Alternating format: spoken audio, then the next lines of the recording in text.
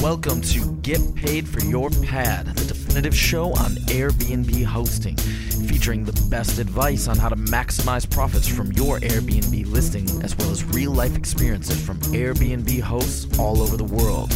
Welcome.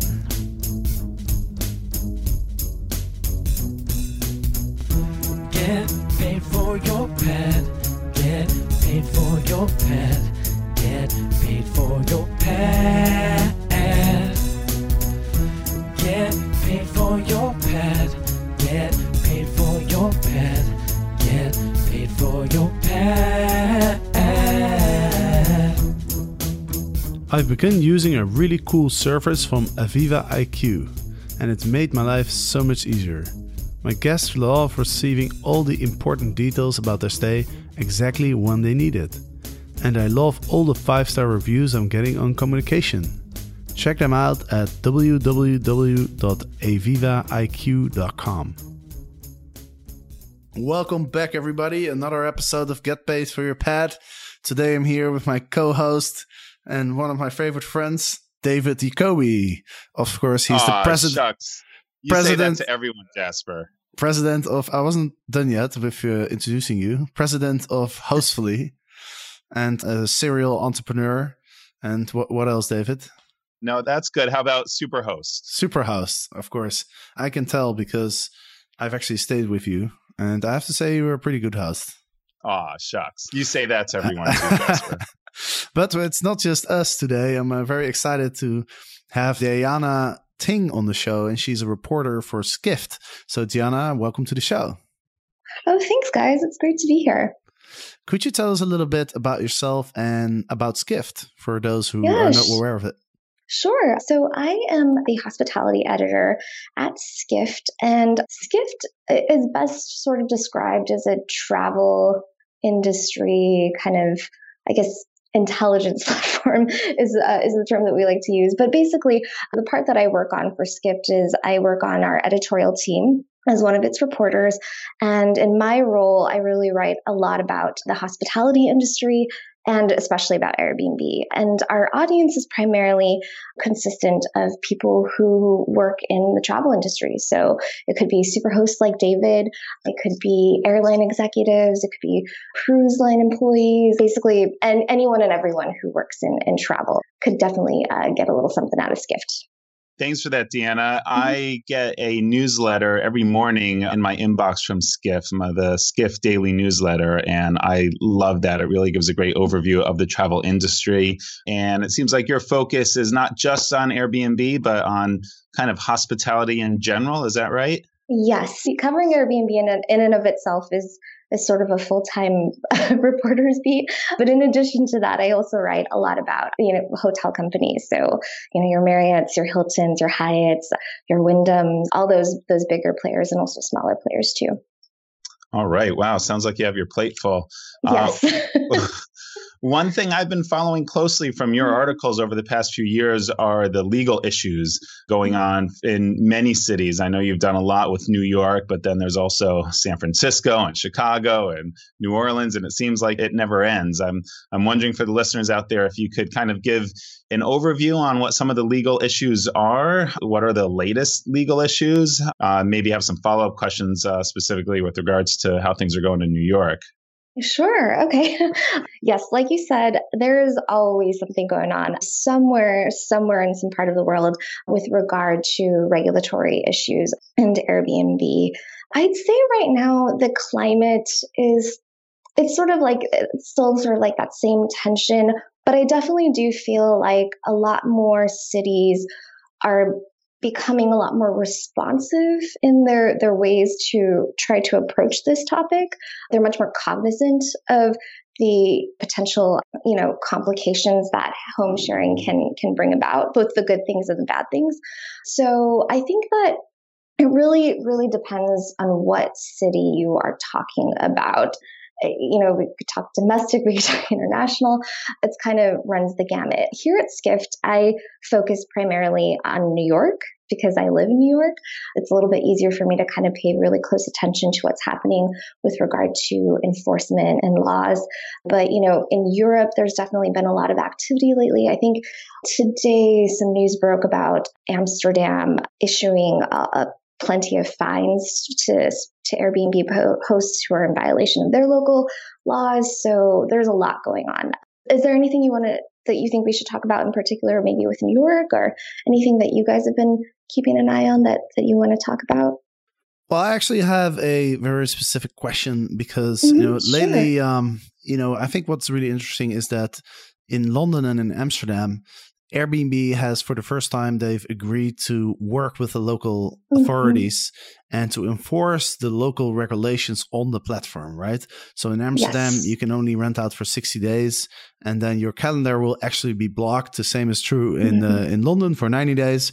And my question to you is, I know a little bit about what's going on in New York. They started to hand out fines and stuff. But they haven't gotten to the point yet where Airbnb is actually enforcing the rules. So my question to you is, do you see this coming to New York and potentially also other places where, there's been some opposition against Airbnb, such as San Francisco and some other big cities? Yeah, that's a great question. Yeah, I've also thought about that myself too. Like, it does seem like Airbnb has a somewhat different approach to regulations in Europe, dealing with, European municipalities versus how they deal with the cities here in the US. I think, from what I've reported on and what I've looked into, it does seem like Airbnb is somewhat more willing to compromise more with cities. I think the best example of that would be the type of partnership that they've tried to strike with the local government in Chicago. Although that too has come up with its own slew of issues regarding privacy of the hosts. But, basically in Chicago, they kind of struck this deal where they said they would work to sort of like automatically register the hosts there, and that they would share information about the hosts and how often the hosts are hosting people or guests in their homes and share that with the local government. But that, came under fire by a lot of hosts who said that that was sort of like a violation of their privacy. I think they've sort of tried to come up with a better compromise than that. I think that they recently came up with something that kind of said that it would only be for like certain instances, or like, paperwork had to be filed in order for that host's private information to be shared with the city or something like that. But yeah, I definitely think that there is somewhat more of a willingness, but again, there haven't necessarily been these bold gestures made by Airbnb to really say like, look, we know what the laws are here and we're going to make sure that we enforce them on our platform. And I think in New York and San Francisco, they've said that, they're doing that one home, one host sort of policy, but whether or not that's really easily enforceable is really questionable. So yeah, I'm not quite sure. Interesting enough, I do know that tomorrow, Brian Chesky, the CEO, is planning to hold some sort of media announcement tomorrow, but I don't know what the topic is exactly. But following that announcement, Chris Lehane, their head of public policy, is making himself available for Q&A. So my gut tells me this probably does have something to do with sort of like their future sort of policy plans. But yeah, it's interesting. Like, I don't know why they're more willing to kind of cooperate with local governments in Europe versus the US. It's just a little interesting. Looking forward to that announcement. Yeah. I will anxiously be awaiting my email, my daily Skift newsletter to see what that's about. So to what extent do you think it's Airbnb's responsibility to kind of be the policeman for this? Are they just a platform like Craigslist or other sites like HomeAway, or are they something more? And as they start getting involved in these legal issues and start tracking who's registered or not, do you think that will stop the growth of short-term rentals, or will people just move to other sites like Craigslist and HomeAway where it's easier? Right. I mean, you summed it up perfectly. Yeah, I do think that, given their track record and how they've sort of dealt with a lot of the regulatory things, especially here in New York, they do sort of claim, hey, we're just a platform, we're just a marketplace. But it's interesting. It'll be interesting to see if that role changes more. I think sort of with that recent acquisition of luxury retreats, it does sort of maybe signal that they're willing to take more of an active role in kind of actually controlling the guest experience. And in that regard too, I wonder if that will extend to, really like working more deeply with hosts on kind of perfecting the experience and then also like representing them more so. But yeah, with regard to the most recent law or, amendment to the multiple dwelling law that was passed here in New York regarding these steep fines, what really ultimately happened was that the hosts were kind of left footing the bill in this. Airbnb isn't really responsible. They're not legally responsible or liable for this. So I don't know. I mean, they do lose a lot of hosts, especially in a market like New York, which is their number one market in the US, their number two market in the world behind Paris. It could definitely, could have an impact, I think, in terms of their ability to continue to grow. Yeah, we'll see how that goes. So related to that, and you kind of mentioned Chicago earlier, one final question on the legal side. Mm-hmm. Do you think, is there any city that's kind of got it right, so to speak, or is it too hard to tell and every city has their own unique situations and it's just going to be different in every case? I think it's too hard to tell. Sometimes you think it's going to be right. Like sometimes with the kind of arrangement that they had going in London, for instance, everyone thought like, oh yeah, that makes sense. And then, and then there's problems in London. Same with San Francisco, right? One of the early adopters, in terms of cities really showing a willingness to work with Airbnb and other short-term rental companies, but then also having a lot of problems in terms of like the execution. And I think everyone is still trying to figure it out. And obviously different cities have very different needs, very different, types of situations. And I don't think there's not a good, like one size fits all type of policy for this. It really has to be city by city. Hosts, does it feel like you're spending way too much time responding to questions from your Airbnb guests? Is the fear of a possible bad review keeping you up at night? I recently learned about a really helpful service called Aviva IQ. With Aviva IQ, my workload and worries have reduced dramatically. All I had to do was link my Airbnb listings to Aviva IQ, create my messages, and schedule delivery times. That's it. I can't believe how easy it was to set up. Now I can sit back and relax knowing that my guests receive all the important details on time, every time. Everybody sleeps better. Check them out at www.avivaiq.com. Awesome. Now let's move on to another topic, and that is the Airbnb experiences that's been recently launched. I think this is a very exciting topic because I think there's a lot of opportunity. Even people who don't have a home. I joked when I was in LA when it was announced that these Airbnb experiences were starting. I joked that even homeless people can now get on Airbnb because they can just, they can sell the experience of what life is like as a homeless person. So I think it's a very exciting new thing to do for pretty much anyone. What are your thoughts on the Airbnb experiences? Yeah, I was there for the announcement as well. I think, personally, I hope it does well, but I have some doubts as to whether Airbnb can sort of I don't think this sector of their business will ever quite match the scale or profitability of their homes business. But I think it's really interesting. I think it's totally on brand for them to do tourism activities in the way that they have, in this very peer-to-peer way. But as we've seen from other companies that have tried to enter into this space, Viable, We'll Get Your Guide. There's so many, I can't even name them all, but it's very challenging to break into this sector of travel. So I kudos to them for trying it out. And, I think they just in the past few weeks, they added a couple more new cities to Airbnb trips, but I think it's it's still kind of early to tell whether or not this will be quite the resounding success that, Airbnb's home product has been. And I'm actually working on a story right now, kind of looking at that and talking to some of the hosts who are hosting these trip experiences and asking them what it's like and what the types of people they're meeting, what they wish could be improved upon, have they worked with Airbnb to put these trips together. And it's pretty interesting. One thing that I found interesting the way they launched it is that it seems highly curated as opposed to Airbnb's or, original accommodations. Anyone can just make throw up a listing for an extra bedroom that they have or an extra couch. It seems like they hand selected certain tour guides or certain activities for this initial launch. So I can't just give a walking tour of murals in the Mission right now. Do you think this is just their way of having a successful launch to make sure everything is up to their standards and then eventually they'll open it up to everyone? Or is this a different approach that they're taking altogether?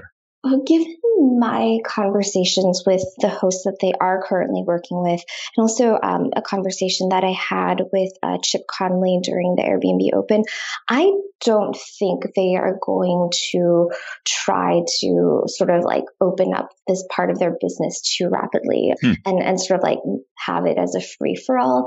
As far as I know right now, so the initial crop of city hosts, as they were called during the pilot, one of the pilots in the lead up to this, they were all sort of like vetted. They were all like Airbnb's team like personally reached out to these people, helped them sort of build their itineraries. And I think that even with newer hosts who come on who want to do these types of trips, it's sort of similar. So I think right now it's sort of like it's open to anyone to apply to host one of these types of trips. But I think it's still up to Airbnb whether or not, this is really a go, because there's a lot more involved in this type of experience than just a homestay. You can even see it just in the way that they've marketed these trips, like each one kind of gets its own like little mini film or video. There's a very like cinematic approach to how they're marketing them. So, there's definitely been a lot of care and attention put into cultivating this and making sure that it's not, just like kind of like a free for all. And I think that that's got to be the right approach, especially for something like tourism activities, because, quality and consistency can definitely, I think, be a big challenge for them in this regard. If the quality and consistency of these trips isn't good, that could really hinder people's opinions of these experiences. That's interesting. I kind of hope that they will. I know there's an application process right now and everybody can apply, but that's not a guarantee that they will actually host your experience. But I kind of hope that they will actually open it up because, this is really what I love about the sharing economy, the concept that it just empowers anyone, like it doesn't matter what your situation is, doesn't matter what you own or what you have, the idea that anyone could just the pursuit of his own happiness, as stated in the American Constitution. That idea really appeals to me. So I definitely get your points, and I don't know if it will happen, but I certainly hope that it will. Right. I think it might be more down the line. I think right now with the early stages, they might not be quite as comfortable with doing that. But yeah, I mean, that definitely falls in line with their whole sort of like motto, for democratizing travel and really making it available. And then, given their review system too, I think the assumption could be made that, the reviews will really balance out, which is a good trip and which is not. So exactly. Yeah. Instead of having Airbnb decide what's a good experience, let the people who go on these experiences, let them decide through the review system. The next question I want to get into is, there's been a recent article on Skift which talks about co-working and the sharing economy. They talk about the short-term home office rentals, which is a really interesting concept. So I wanted to ask you, can you explain a little bit about what's that about? Oh, yeah, sure. So basically, there's an Airbnb for everything these days, right? We get pictures all the time, or you see stories pop up all the time about like, this is the Airbnb of dog sitting, or, this is the Airbnb of boats. But I think sort of an emerging trend here has to do with kind of like the Airbnb-ing office space, basically. And we've seen this before. There are lots of companies that kind of market themselves as like the Airbnb of event space.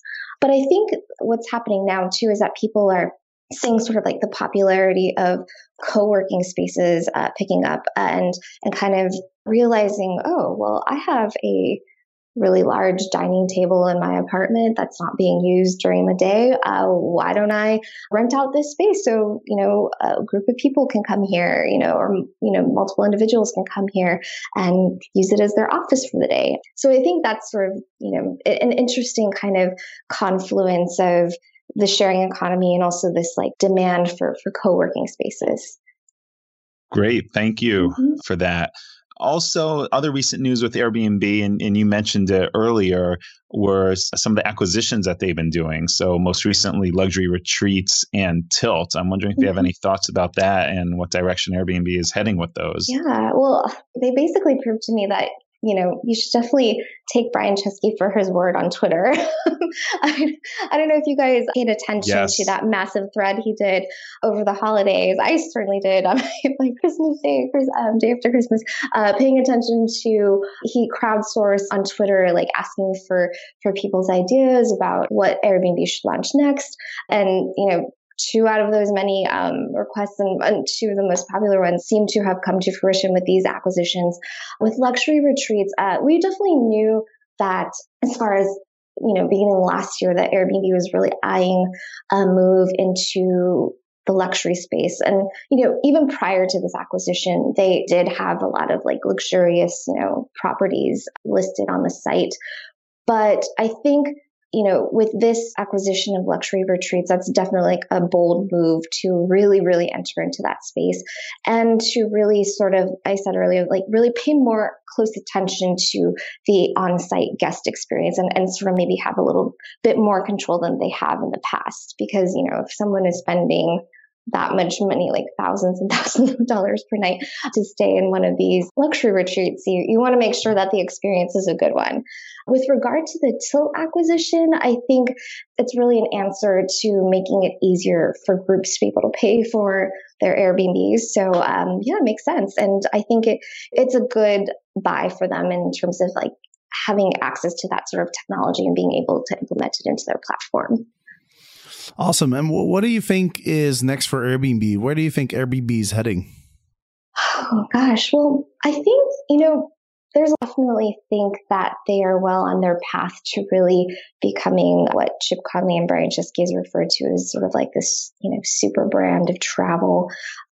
Rumors have swirled about them potentially getting into flights, getting more into services and all other types of travel. So I definitely think that that's where they're moving. I think within the next few months, we will hear something about that potential like Airbnb Luxe launch for sure. And I think, as they continue to grow, I think those regulatory issues, I think, will still be there. And I think, if that's probably a concern of theirs, is just like, how do they find the right balance and approach to working with cities and working with their hosts and working with guests. And so I think they've got a lot on their plate. I think they're going to be launching a lot, and who knows? They're always surprising us. So we'll see how that goes. Awesome. We're getting to the end of the podcast. So I was going to ask you if you have any other things to share with the audience, and maybe also your thoughts on when do you think the IPO is? Yeah, I don't know about that. I think personally, I don't think the IPO will be this year, but it's more just based on my instinct than anything else. But I do think that, it's probably coming soon, but I think they want to show their investors that they can successfully launch something outside of their traditional core business. I think they want to do that first before they really contemplate seriously an IPO. So I think that's why the importance of Airbnb Trips is a big one there. And I don't know. What do you guys think? What's your take on that? Yeah, first I kept hearing that first the legal issues need to be settled, but it doesn't seem like they're going to be settled anytime soon when you talk about the world, and things keep popping up in different cities. So at least just having a foundation and approach for how they will handle it in terms of working with the cities, like what you mentioned with Chicago. And I know they're in mediation with San Francisco right now. And then I heard, well, let's see how Experience is launched. So as you were saying, they could show investors that they have different ways of making money. And even in some places, they don't need to necessarily make money on listings because they, maybe that's free, and then they can have just the experiences. So now that that's kind of launching, and they're launching in over 50 cities, I think this year, we'll see how that goes. Yes, but I agree. That's the goal. I think there's still too much going on this year, uncertainty, that they want to have more control over. And at the very least, or very earliest, it'll be next year. Yeah, that's exactly how I feel too. And I totally agree. They also have a lot of money still in the bank. So, I don't really see the need for an IPO right now. I mean, the company is, it's such a big company that I can't imagine that the founders are really, like in a hurry to cash out the shares or anything like that. So, yeah, I think it'll be a while. I think it will be 2018 for sure, or even later. Yeah, and especially, if they are kind of contending with so many like regulatory battles too. I mean, opening yourself up to go public really, makes it, you have to divulge a lot more information about your company when you do that. So I don't necessarily think that they'll be itching to issue an IPO like immediately or anytime soon. So I think they want to stay private for a little bit longer. Awesome. So we're all in agreement about that. No IPO in 2017. And who knows, maybe we're all wrong. But time will tell. Diana, thank you so much for coming on the show. Really appreciate your time. No, great. It was great to chat with you guys. Thank you so much for all the great questions. Yeah, no worries. And for the listeners, you can find Diana's articles on skift.com. And then David, thank you so much for being on the show as well. Of course, my pleasure. And Deanna, I love reading your articles in Skift. You always have a great pulse on what's going on in the vacation rental industry. So thanks so much for all your articles, and thank you for being on the show with us. No, thank you. It's so great to get to chat with you guys. And I love covering this industry, and there's always something new to learn about. So it's great. Awesome. Well, maybe we can have you back on and at some point for some more insights. Right. When the IPO comes out. Exactly. Then we know if we're wrong or right. Awesome. So thanks for everybody for listening. And of course, next week, there'll be another episode of Get Paid for Your Pad. So we'll see you then. Get paid for your pad. Get paid for your pad. Get paid for your pad. Get paid for your pad. Get paid for your pad. Get paid for your pad.